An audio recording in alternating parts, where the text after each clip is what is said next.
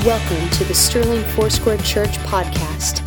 Our mission is to offer hope for the broken, lives that are thriving, the equipping of believers, and the launching of leaders.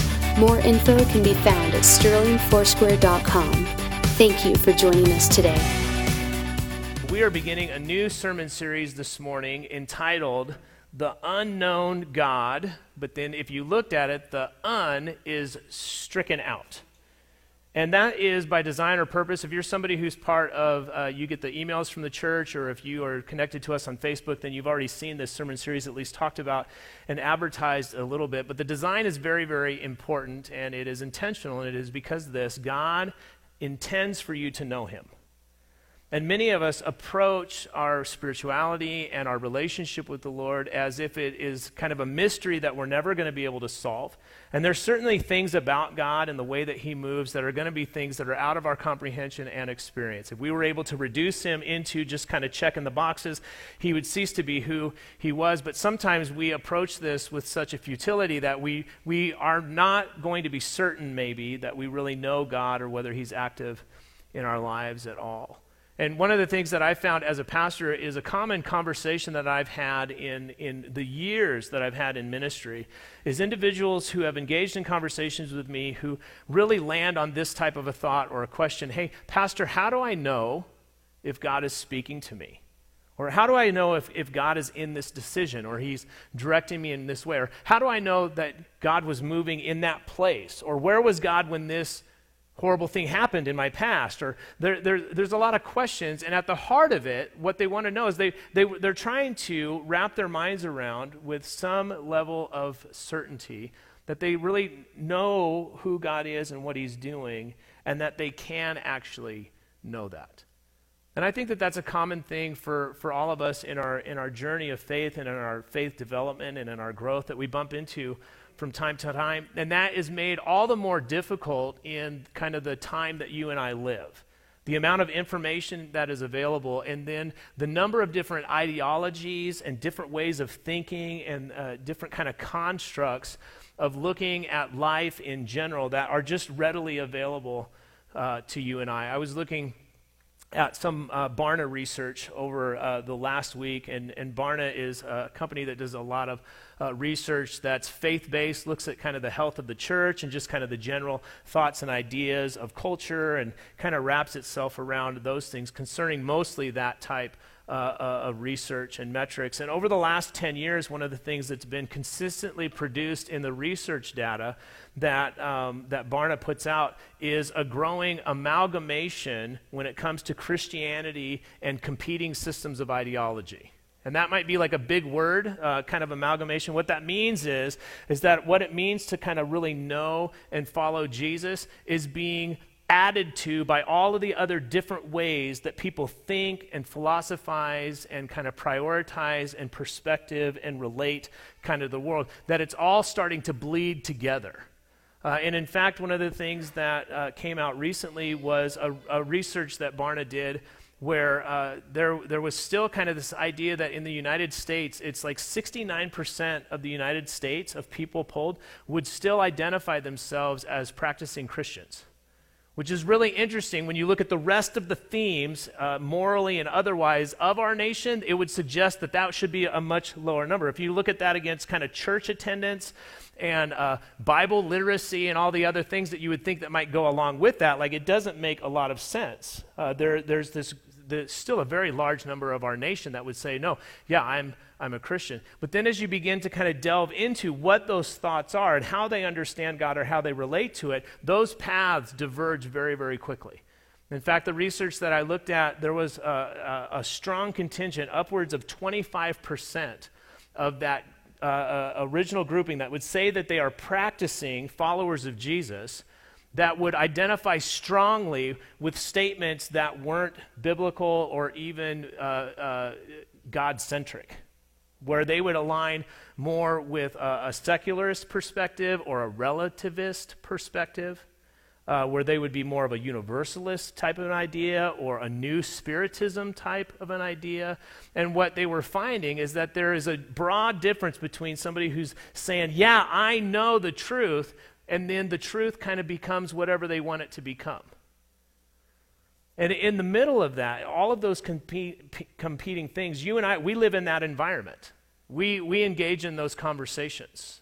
I've shared this story at different times, but I was at an outdoor art show up in the Lyons, Colorado area one time, and it had been particularly kind of cold and dreary for several days in a row, and now all of a sudden it was like this beautiful kind of spring day that was showing up. It was warm, not a cloud in the sky, and it was super sunny, and I was out, and there was this woman that I engaged in a conversation, and I was just like, oh man, I am so glad that the sun is out today. And she's like, yeah, I'm a sun worshiper. And it took me a second because I thought what she meant was she likes to lay out in the sun and get suntan, because in Southern California where I grew up, that would have been a normal thing, right? Like, a sun worshiper is just somebody who lays out on the pool deck. No, that's not what she meant. She meant kind of a new agey pseudo-spiritualism, like I worship the sun as if it's a deity and an entity, kind of like a Mother Earth type thing. Like we weren't speaking the same language. And I did think for a second, I was like, well, I'm a sun worshiper too, but I worship the Son of God. And I knew that we weren't talking the same language. I didn't say that out loud, but sometimes pastors want to get cheeky too, so I thought it, and then I let the Holy Spirit say, it's better not to say that. And so I listened to his prompting there. But that's the world that we live in right now. Competing belief systems that are entertained by so many people and are hitting us from so many different places that we can be intimidated with the idea that we can really know God. That we can really know. And I just start with that because I would ask this question, and you don't need to answer this with any definitiveness right this moment, and you don't need to certainly do it out loud, but how about you? Do you have doubts? Do you have questions? Are you wrestling with some of the things that seem okay in the world around us, but kind of intuitively aren't really okay when it lines up either with Scripture or your understanding of who God is and how he's supposed to work? Do you kind of fall into this idea, well, it's like I believe in God, but I don't really know him. I'm not even really sure that I can. And we're starting our series with Psalm 98, verse 2, and I think it's a pretty provocative statement that gets made because of the time, because of the when in human history that it gets made. In Psalm 98, verse 2, the psalmist writes these words. He says, "The Lord has made known his salvation." The Lord has made it known, made it evident, his salvation, the way that he heals, the way that he rescues, the way that he restores, the way that he redeems, the way that he sets free, all of the things that are wrapped up in this idea of salvation in an Old Testament Hebrew sense, and then kind of a growing understanding of what it would mean to be saved, whole, set free, put back into proper place when it comes to the Greek understanding of it and the way that it's used in the New Testament. The psalmist, he has made his salvation known, and he's revealed his righteousness to the nations. He's demonstrated himself. He's shown his goodness, his justice, his mercy, his grace. All of those things kind of wrapped up in this type of a statement. And you and I, for the most part, I would say that everybody here, I would assume, would be like, yeah, I agree with that. I believe that God has shown his salvation to me. Maybe you're in a place where you're seeking and you're kind of moving into that journey, but you're kind of open to that idea. But if you've received Christ as your Savior, and if you've kind of moved into that type of relationship with him, you wouldn't really have any problem agreeing with this type of a statement. I find it provocative because of when it was stated. Because this wasn't after Jesus. It's not his ministry. It's not after Jesus' death and resurrection. This was long before that. The psalmist with certainty was able to say, man, God's already revealed himself. He's already shown his propensity towards salvation. Man, what a bold statement. I wonder how he arrived on that. Have you ever thought stuff like that? How was he talking about salvation before salvation in Christ? Whoa. Like, how would he know that? How would he have that type of certainty about who God is? And what we're going to do for the next several weeks is we're going to go through a series that begins to lay a platform where you and I, with certainty, can begin to stand and say, you know what, I know God. I know who God is and how he works in my life. And I may not know everything, and I may not have all the questions, and I may know less than the person next to me, but what I do know, I know for certain, and I can grow in that knowledge and understanding, because God has gone out of his way. Listen to me. God has gone out of his way to make himself known.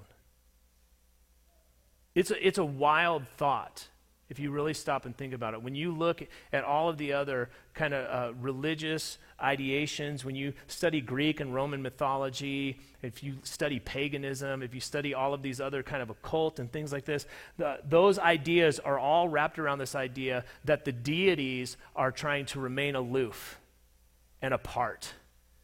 In fact, a common thread in human history around those types of ideas has to do with mystery.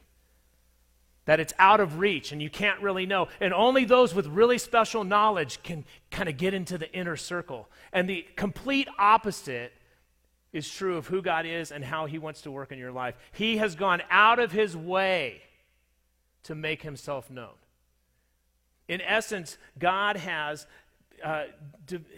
approached you and I as if he is clapping and singing and woo, woo, look at here, look at here.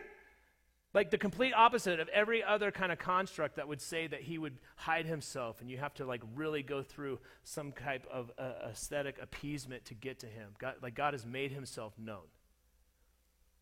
And we're going to be looking at that he's gone out of his way to make himself known, that he is not the unknown God, that he intends to be the known God, and that you and I can know him and grow ever more in that knowing and relating to him. If you got your Bibles, go ahead and get that out. Just a moment, we're going to be in Acts chapter 17. If you got your smartphone or your tablet, go ahead and open up your Bible app and go ahead and raise those up for everybody. And I'm just going to assume if you don't have your Bible or your Bible app that you've memorized Acts chapter 17. Good on you. You get the benefit of the doubt from Pastor this morning. But Lord, we ask that you would give us eyes to see and ears to hear what you would speak to us through your word today. Lord, that you would give us a curiosity and a growing certainty that we can know you. Lord, that we can know you. Lord, give us courageous faith to take steps and put it into action this week. In Jesus' name, amen. So if you got your Bibles, go ahead and go to Acts chapter 17. I'm going to be reading a number of verses from this context that aren't going to be on the screen. I'm going to be setting kind of the stage for where we're going to be going in this series, and then we'll be looking at a few specific verses together. But in Acts chapter 17, one of the things that we see Paul's response to a context that really is just like ours.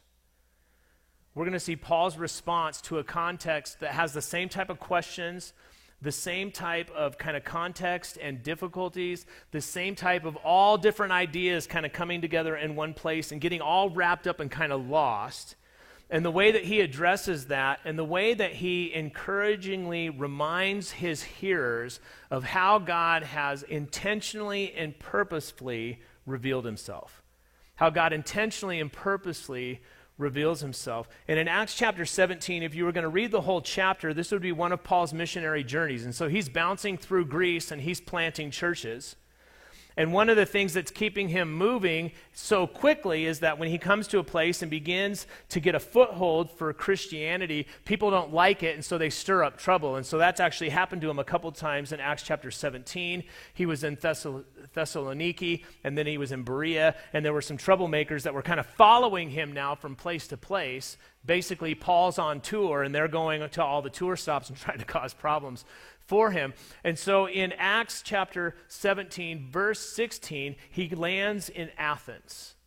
So he lands in Athens, Greece, and when he lands there, he sends a number of his friends who are traveling with him. He sends them off with greetings for others. They're going to go and they're going to talk to Silas and Timothy and presumably bring them, and they're all going to kind of meet up together because he's had this whole group on this missionary journey, and they've kind of gone in some separate directions doing some different work. And so he finds himself in Athens, and it's almost like a layover stop. Right? He's there, he's waiting for his boys to all get back, and he's just kind of hanging out in Athens. And Athens was in many ways a city that was a crossroads of the Roman Empire. It was a place where all of these different roads of trade and commerce came together, and Athens was really a center of intellectual thought and understanding. It was like an intellectual epicenter where all the different ideas, not just commerce, not just trade, but all the different ideas of the empire were all coming to intersect into this one place. And so it was a center for really exotic thought. It was a center for ideation. Just like anything and everything was kind of on the topic. And in fact, in Acts chapter 17, when Luke is talking about Athens, he says that the Athenians and the foreigners who lived there spent all day long just talking about whatever the newest idea was. Okay, so this would be like the newest fad, the newest idea, the newest ideology, the newest thought, the newest religion. They just spent all their time, the newest philosophy, unpacking all of those things. And so Athens was really like that, and it fancied itself as this learned, intellectual epicenter. And there was a polytheism that was embraced there that was really built off of the Greco-Roman mythology, where they just had this pantheon of gods, and then it was just like anything and everything that was brought in. One of the unique things about the Roman Empire is that they allowed different locations to maintain kind of their religion as long as they just said that the Caesar was the top. You could still worship all your other stuff as long as you just said, "Hail Caesar, we'll call that good," and you could do whatever you wanted, because they knew that if they came in and messed with people's religious ideology, that there would be an uprising. They'll fight over that. But if you let them go to church, they'll still pay their taxes, so we'll just let them go to church. It's that type of an idea.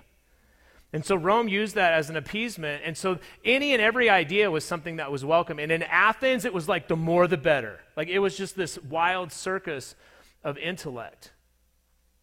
And it's against that background that Paul finds himself. And in verse 16, it says, while Paul was waiting for them in Athens, he was greatly distressed to see that the city was full of idols.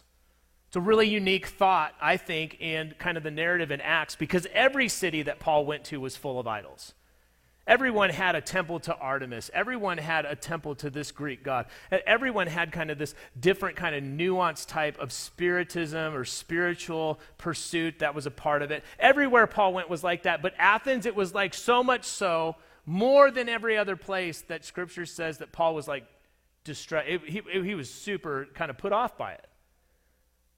And if you know anything about Paul, like Paul didn't just kind of sit around, did he? Paul was kind of a mover and goer and a doer, and so he begins to do what he always did, and that's to share the good news of Jesus. Verse 17 says, so he reasoned in the synagogue with the Jews and the God-fearing Greeks, as well as in the marketplace, day by day, with those who happened to be there, that he immediately began to share the good news of Jesus Christ. And he did it the way that he always did. When he would go into a new city, he would go to the synagogue, he would go to the Jews and people who had a framework for who Yahweh was and an understanding of what God's salvation might look like. And then he begins to speak about Jesus as God incarnate, the Son of God, bringing salvation and going through the whole process of his death and resurrection and leading them into those good news. So he begins there, and then he goes out into just the marketplace where any and every passerby would be there, and he begins to just kind of street witness. He begins to street preach, and that was his common practice. Now in Athens, they were always looking for the latest idea. They were hungry for this new thing, and this was a new thing in Athens that people hadn't really been buzzing about. And so in verse 18, it says a group of Epicurean and Stoic philosophers began to dispute with him. So he began to engage in philosophical discourse with Stoics and Epicureans. They began to have this conversation. And then he gets invited to what is called the Areopagus. It's like a center of intellectual philosophical discourse where they would come together and they would just kind of process all of these different ideas, both Greek philosophy, Roman philosophy, and then kind of these other tendrils of spirituality that would kind of drift in from the Roman Empire. And so he's invited to come and present there because they're like, hey, what you're talking about we haven't heard about before. This is really new and radical, and they love the latest and greatest ideas, not because they want to ascribe to any, but because they want to be presumed as thoughtful and intellectual. And so Paul comes into that place, and in just a moment we're going to look at how he addresses them. But I think the background is really important because you and I live in much the same way. Athens was this crossroads of all these different ideas that just all came to this point, and it was because geographically and the way that the Roman Empire worked, it was all coming together. But you and I, we don't even need a geographic point for that to happen now because information is at the click of a button.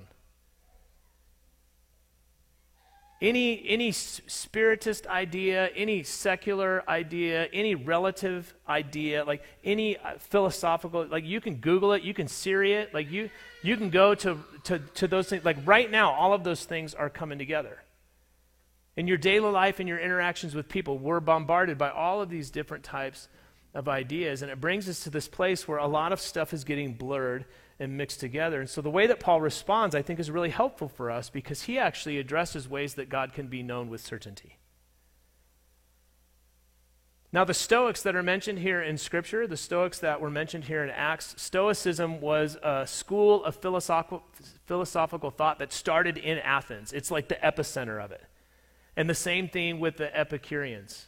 Epicureanism started in Athens. So both of these philosophical schools of thought were like, this is their headquarters. And what's interesting is the Stoics, when you really get down to it, they were a school of thought where they believed that the highest virtue or the greatest good was based on knowledge. And in fact, the deity that you were trying to align yourself to was called the divine, capital R, reason. That sounds really familiar with a lot of different philosophical ideologies today. It wouldn't be called Stoicism. We'll talk about what those might look like in some other places, but the highest pursuit is knowledge. What you can know for sure. And the Stoics were kind of contrast to that.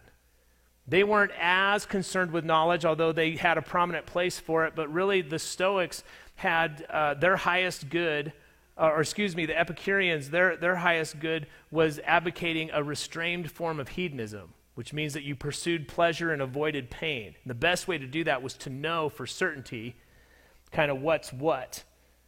So the Epicureans, to avoid pain, they avoided ideas like sin or even death or punishment in the afterlife. They avoided all of those things because that causes pain to the way that I think about and live my life, and I'm going to avoid that, and I'm going to pursue pleasure. So the Stoics were pursuing knowledge and reason. The Epicureans were pursuing a hedonistic pleasure, although it was tempered. It wasn't just rampant hedonism. And then there was a pushback in Greek philosophy called the skeptics. And the skeptics were exactly what you would think they are. They're like, I'm not so sure about that. But their pushback would be this. You think that the highest pursuit is reason? I don't think that you could ever actually know. You think that the highest pursuit is the avoidance of pain and the pursuit of pleasure? I don't believe that you could actually know. You can't know. It's uncertain. And so those are some of the things that Paul was bumping into in Athens, and they weren't the only things that are there, but they're very similar to the roots of some of the main ideas that are part of your culture, our culture today. Like secularism, the highest pursuit is scientific certainty. It's the reason of science. Relativism has to do with this idea that, if it works for you and it's all the way that you look at it, that's going to work. Even when you and I bump into somebody who would profess to be an atheist, did you know that's a relatively new world concept and ideology, that atheism didn't even come about until the 18th century, and it's an offshoot from the age of reason? It's a pursuit of, you can only know what you know, and what I know is that I don't know that other stuff is true, and so nothing's true, or nothing exists. It's a really interesting thing that when you look at secularism, and if you look at atheism, like the root of it really is this idea of a pursuit of knowledge. And then you've got this whole expression of things in our culture that would be tied to a big statement I would call it universalism. It's this idea that everything's going to work out in the end. And that blanket statement, hey, you guys, you're all right, and they're all right, and don't worry, everything's going to be all right. It's a big, broad statement that says there's no pain, it's okay, just enjoy what you have. And that gets expressed in so many different ways in our culture. There's a universalism that says it doesn't matter what you believe, as long as you believe something, you're going to get to heaven. There is a Unitarian universalism that says that everybody's searching for their truth and everybody is looking to grow spiritually, and as long as you find what works for you, then it works for you, and so it works. There's even a Christian universalism that says in the end, Jesus is just going to pay everybody's debt anyway, so it doesn't matter how you play or what the tab you is that run up, or whether you even accept him as your Lord and Savior. You can't do anything about it. He's just going to cover the tab at the end. So party as you would if you had an open tab. See, that's the world that we live in right now. And then one of the dominant things that you kind of get to with somebody who would say, hey, I believe in God, but I'm not really sure I can know anything about him, it would fall into what would be called agnosticism. And an agnostic is somebody who believes that God can exist and God has a nature, but he's God, and so you could never really know. And if you can't know, then you can't really know for certain. And so it's just like, probably, but maybe not. It's the skeptic that says you can't know. And against that backdrop, okay, it's the same backdrop that you and I are living in, Paul addresses this, and I'm going to go through this quickly, but here's how he responds. He responds to things that, for you and I today, would relate to different ways of understanding God. And the study of God, the big statement on that, or the big word that addresses that, is a word called theology. Usually we think of like stuffy people up reading books, in a monastery or something like that. But everybody to some degree is a theologian. Anybody who has an idea or a concept about who God is or who he is not in some way is expressing a theology. It's your study of God. And how Paul responds to this whole backdrop is this way. In Acts chapter 17, verse 17, it says, so he reasoned in the synagogue with both Jews and God-fearing Greeks, as well as in the marketplace day by day with those who happened to be there. And if you study Paul's missionary journey, you would know what he did there. Whenever he would come into a town and he would go to the Greek synagogue, he would begin with the Old Testament scriptures. He would begin with the scriptures of the Jewish canon, and he would begin to, from there, build out who God is and then show how that was fulfilled in Jesus. And so what he would be doing there, in that sense, is he would be doing... he would be showing them how has God revealed himself in his word. And theologically speaking, we would call that biblical theology. So in that context, he would go in and he would use biblical theology. Now, when he gets invited into the conversation with the Stoics and the Epicureans, he doesn't do any of that. He doesn't quote any Old Testament scripture. He doesn't bring any Jewish context or language into it. Why? Because it's not common ground. It doesn't make any sense to them. And there's other ways that God has revealed himself. And so in Acts chapter 17, verse 24, I want you to look at this. It says that as he begins to speak in the Areopagus, he says this, the God who made the world and everything in it is the Lord of heaven and earth and does not live in temples built by human hands.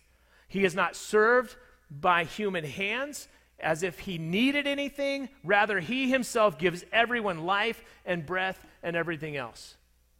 So he begins with a grand statement of who God is and the way that God has shown himself or revealed himself, catch this, in creation. It's a creation narrative statement. God reveals himself through his word. And theologically speaking, we would call that biblical theology. But God reveals himself through creation, through nature. It's called his revelation in creation, and the theology would be called natural theology. Now, you can't know everything from God from taking a walk in the park, but you can discern some things. In fact, in Romans chapter 1, Paul says that the way that God has demonstrated himself, the way that he has revealed himself in creation, means that nobody has an excuse to not know him. As Paul builds out his theological treatise in Romans, he begins with natural creation. And that's a good place for him to start with the Epicureans and the Stoics, because they would have their own kind of creative narratives, and they would all be built on kind of their mythology, and they would all be centered on what they had built with their own hands as their temples. And Paul says, hey, no, there's something that you are missing there. Before he begins this in that passage, he speaks to them, hey, I believe that you're religious, you've got all these ideas, you even have an altar to an unknown God. If you read the rest of Acts 17 for yourself and read the whole of the context, he begins with that idea that they had so many gods and so many ideas. They had one altar that said to the unknown God, because they were like, I'm sure we're missing somebody, and we just don't want them to be left out. And Paul's like, the one that you've left out is the only one that is. And let me tell you about him. And so he begins to build from there, but he uses creation theology. In verse 26, he says this, from one man he made all the nations, that they should inhabit the whole earth. and he marked out their appointed times in history and the boundaries of their lands. And so he begins to talk about Adam from Genesis, but he doesn't quote that scripture because it doesn't make any context sense for them. But he starts talking about the way that God has moved, look at this, through human history. The way that God has moved. He's appointed the times and the history and the boundaries of lands, the rise and fall of nations. This is what Paul's talking about here. There's a revelation of God in his word. There's a revelation of God in creation. There's a revelation of God in experience. And there's a lot of things that are tied to this, but this type of theology, this would be historical theology. How God was moving in his people throughout time and history that demonstrates to us who he is. And some of that we can actually get, it aligns with and comes out of Scripture, but there are a whole host of other sources of history and understanding that all support an expression and a revelation of who God is. It's awesome. Same thing happens in the sciences. Like if you're ever somebody who thinks like archaeology or history or science is somehow in opposition to God, like you need to get rid of that thought. There are places where those ideologies and those camps have perverted those things and kind of come in hostility to him. But you know what science invariably proves? Who God is and what he does. Over and over and over again. History does the same thing. Archaeology, man, I love some of that stuff. Historical theology, practical theology, pneumatology, which is the way that the Holy Spirit works in the life of the believer, all would fall into this statement that Paul's making here. And then he moves from there to verse 31, and he says, "For he has set a day when he will judge the world with justice by the man he has appointed. And he has given proof of this to everyone by raising him from the dead." So he ends with Christology. He ends with the way that God has revealed himself in Jesus. And for you and I, as we go through this series, we're going to unpack these things together. We're going to look at how does God reveal himself in creation. And those of you who are like, man, when I'm out fishing, I feel so close to God, you're going to love that week.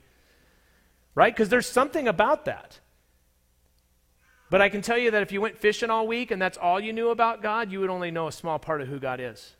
You'd be missing something. Just like you can dive into Scripture and you can understand a lot about God, but if you're not experiencing him in your day-to-day, you know a lot about him and you may know him to some degree, but you're missing something. And so for you and I, as we walk through this series, as we learn how to know God personally, intimately for ourselves, we're going to learn how to know him through understanding and interacting with creation. We're going to learn how to know him through being rooted and grounded in his living word. We're going to learn how to know him and invite him into the practical experiences of our life. And we're going to learn how to know him through the person of Jesus Christ. And as we end this series, you'll be in a place where you'll be able to say, man, I know God.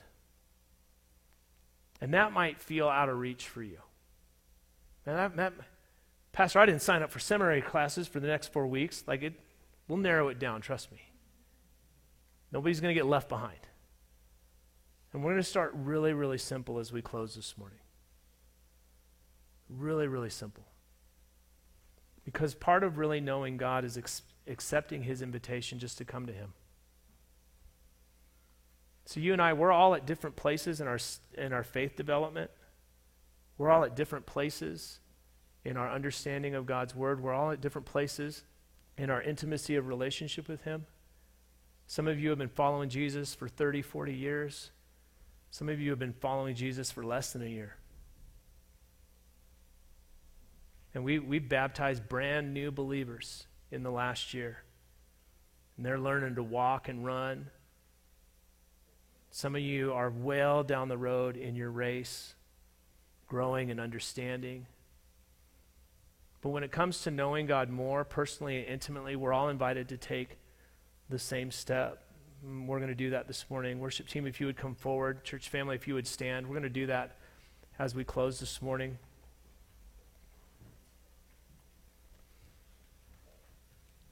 In order to truly and convincingly know God, you and I are invited to take steps of faith towards that end.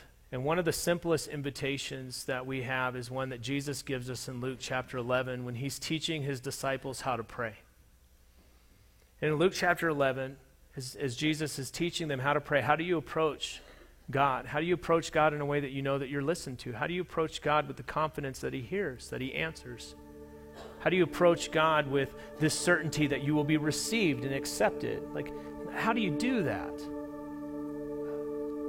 When Jesus was answering that, he said this in Luke chapter 11, verses 9 and 10. He says, "So I say to you, ask, and it will be given to you.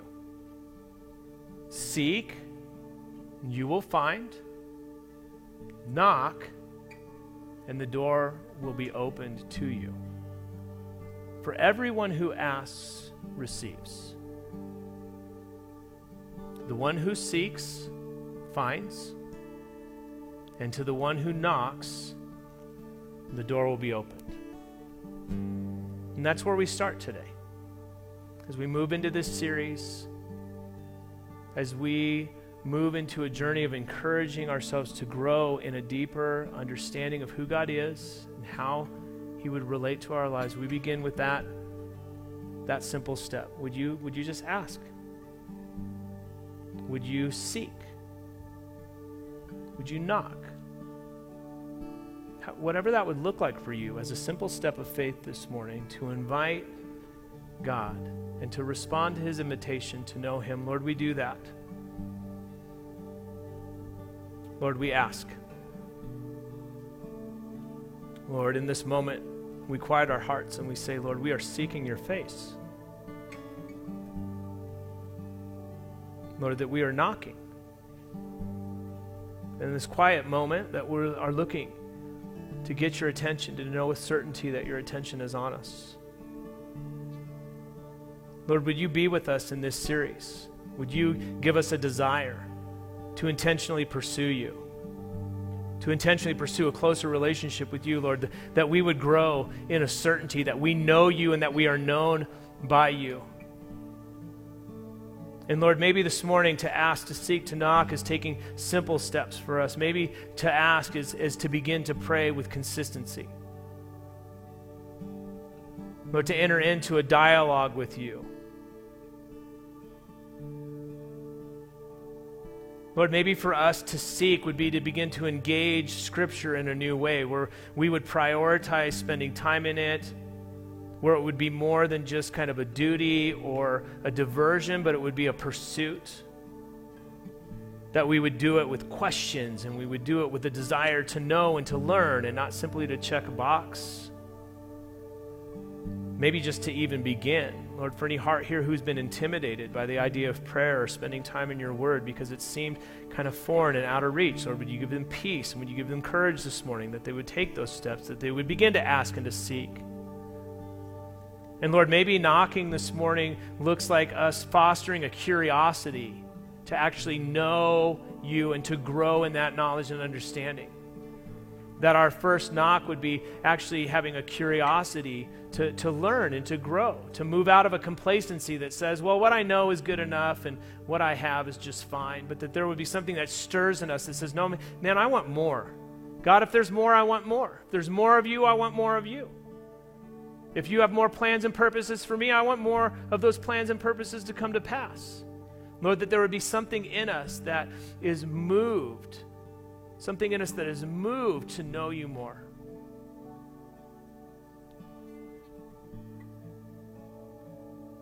And Lord, I pray that you would guard our hearts and our minds from all of the other voices, all of the other thoughts, all of the other ideologies that would look to distract us, that would look to dilute your truth, that would look to draw us away.